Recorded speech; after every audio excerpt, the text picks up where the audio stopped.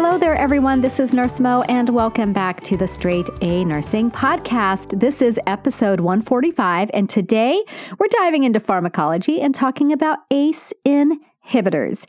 Before we do that, let's take a quick moment for our listener shout out. And this one is from Missy, who writes, I have been a nurse for 11 years, and I have been listening to this podcast on the regular since I discovered it. I love that it brings me back to the basics. And let's face it, even after nursing as long as I have, I still learn something new each time I listen. Thanks, Nurse Mo.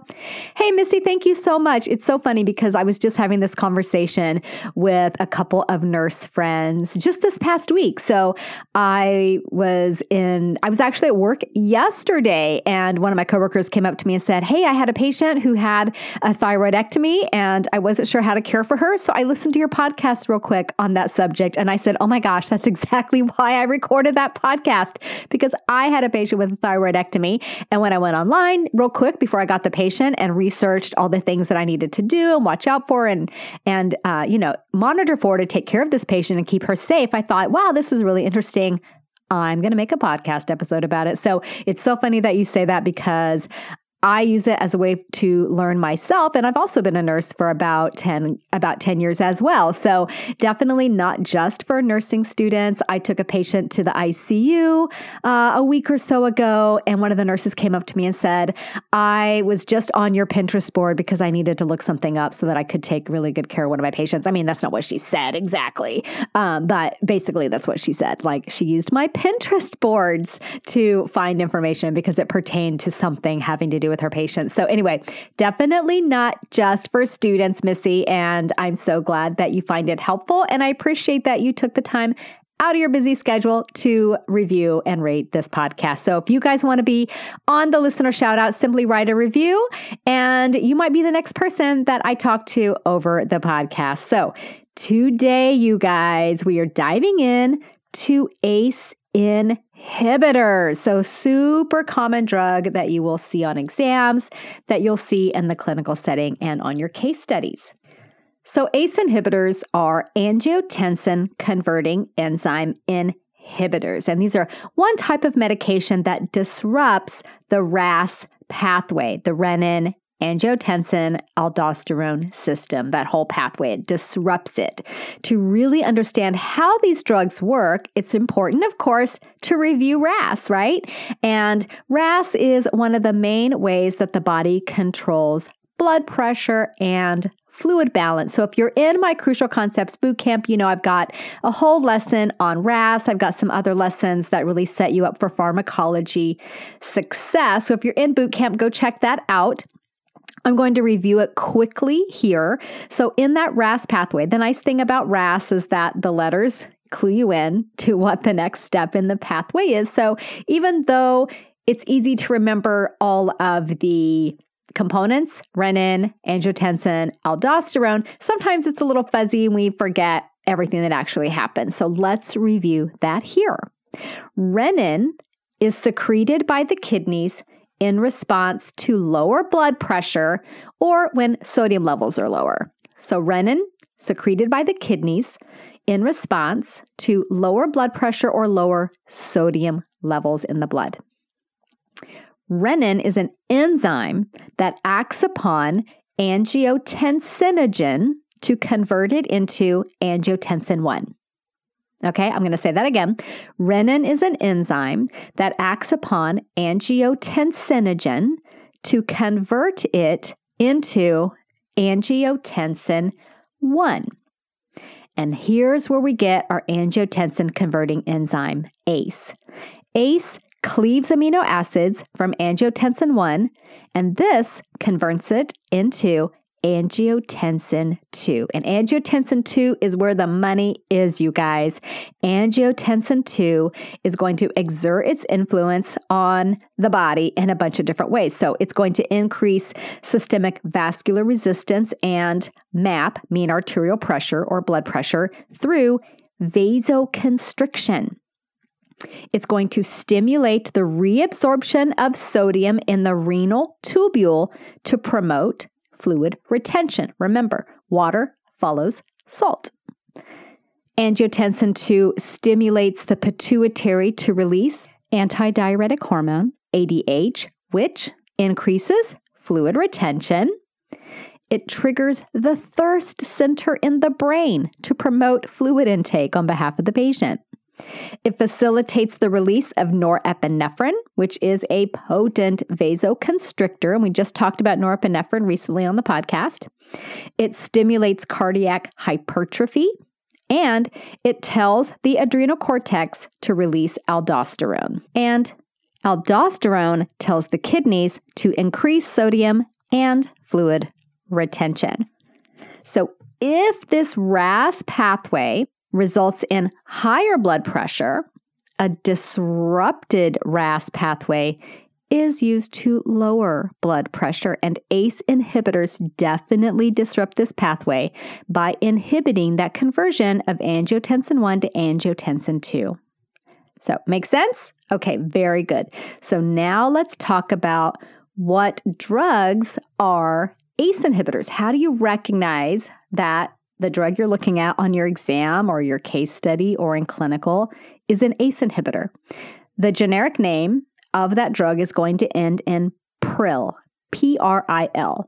Some common ones are lisinopril, enalapril, and captopril. Okay, so ACE inhibitors end in pril. Got it? Okay, write that on a Post-it note, stick it on the bathroom mirror, stare at it every time you brush your teeth, okay? So what conditions are ACE inhibitors used to treat? So if you think about all the things that angiotensin 2 does, we're going to kind of think about the opposites of that, right? So ACE inhibitors are used to treat heart failure. They're used to treat hypertension and are often given after myocardial infarction. So let's talk about each of these. So heart failure is one of the things that we will give ACE inhibitors for, one of the conditions that it will treat, and the benefit of ACE inhibitors in heart failure are relative to its effect on fluid volume status. So recall that patients who have heart failure often have fluid volume excesses, which can definitely affect pulmonary function. So ACE inhibitors decrease fluid volume, they reduce afterload, thereby improving cardiac output.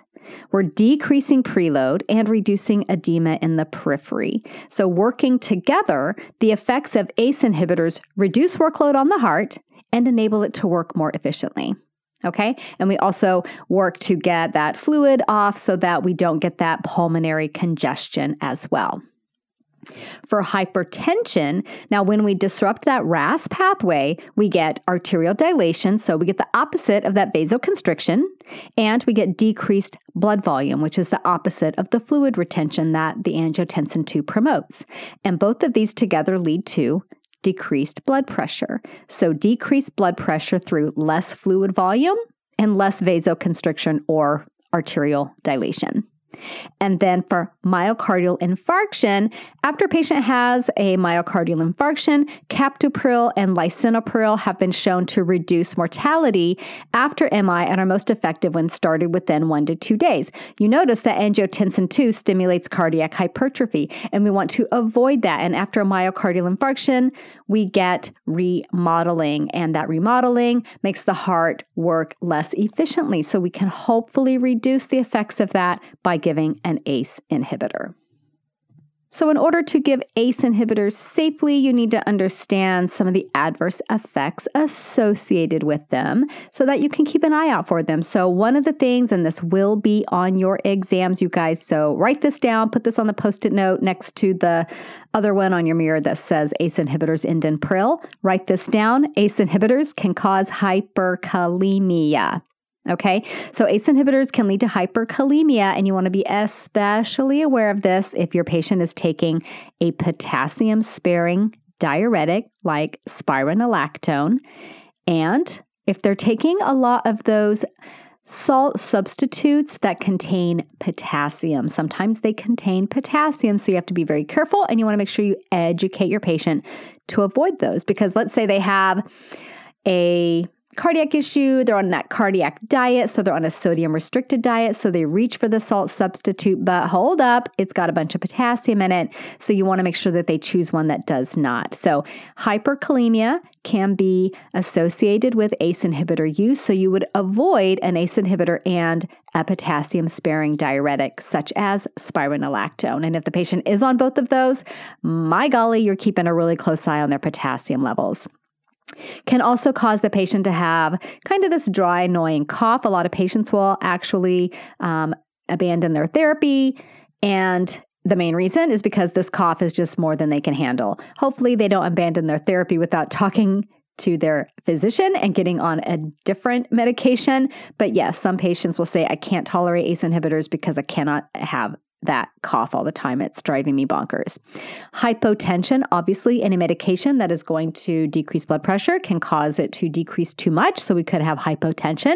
Patient could have orthostatic hypotension. So be gentle with them when transitioning from, lying to standing, lying to seated, seated to standing.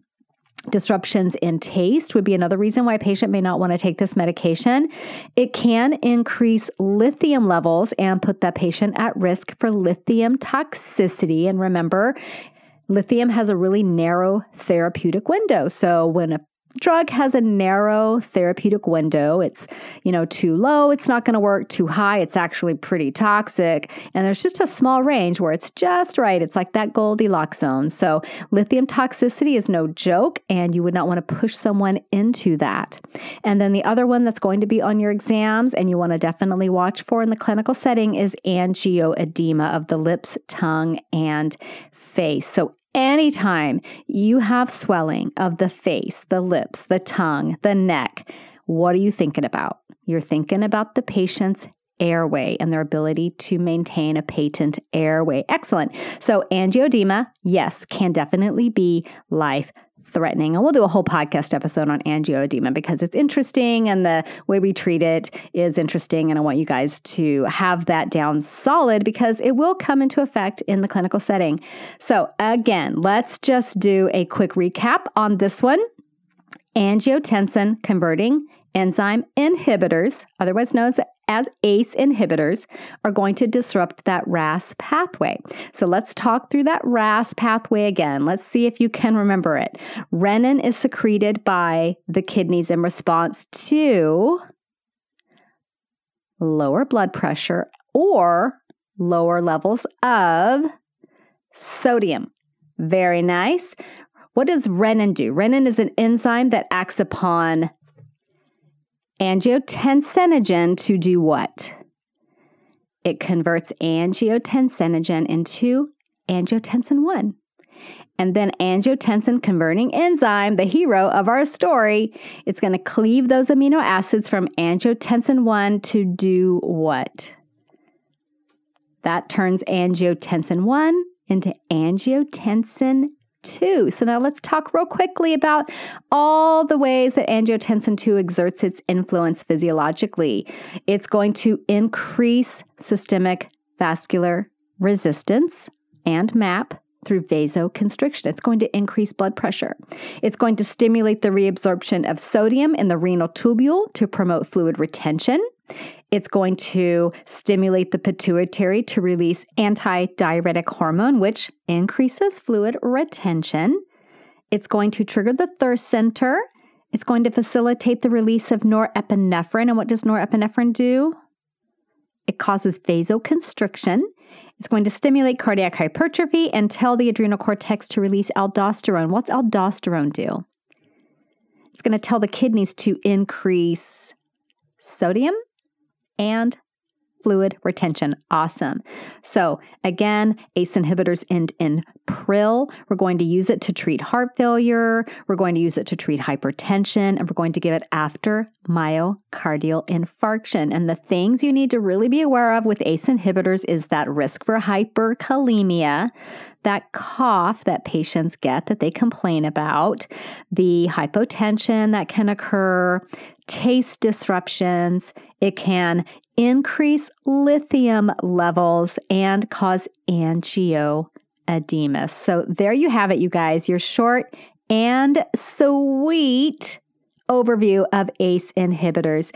And if you guys are taking pharmacology or working in clinical and you are as passionate about doing things super safely like I am, then I'm going to include a link to my Bulletproof Your Medication Administration Guide. So I know in nursing school, you learn the 5 or 6 rights of medication administration. Actually, at the bedside, I go through about 10 of these, and they're all super important. And I want you to start incorporating those into your practice. So the link will be in the episode notes. So I invite you to go and check that out. Next week, we will be back here, same time, same place, and we're going to be diving into low risk labor and delivery. So we'll just be going through the normal physiological things that happen during labor and delivery. You have to learn the normals before you can learn the abnormals. So this one was a ton of fun for me to put together because I got to go back and do a ton of research on labor and delivery. So I'm super excited to share that with you guys. So I will see you back here next week. If you are scared you're going to miss it, just subscribe to the podcast, you guys. Makes it super easy. It just shows up magically for you on your mobile device. Okay, see you next week. Bye for now. This podcast is brought to you by Straight A Nursing.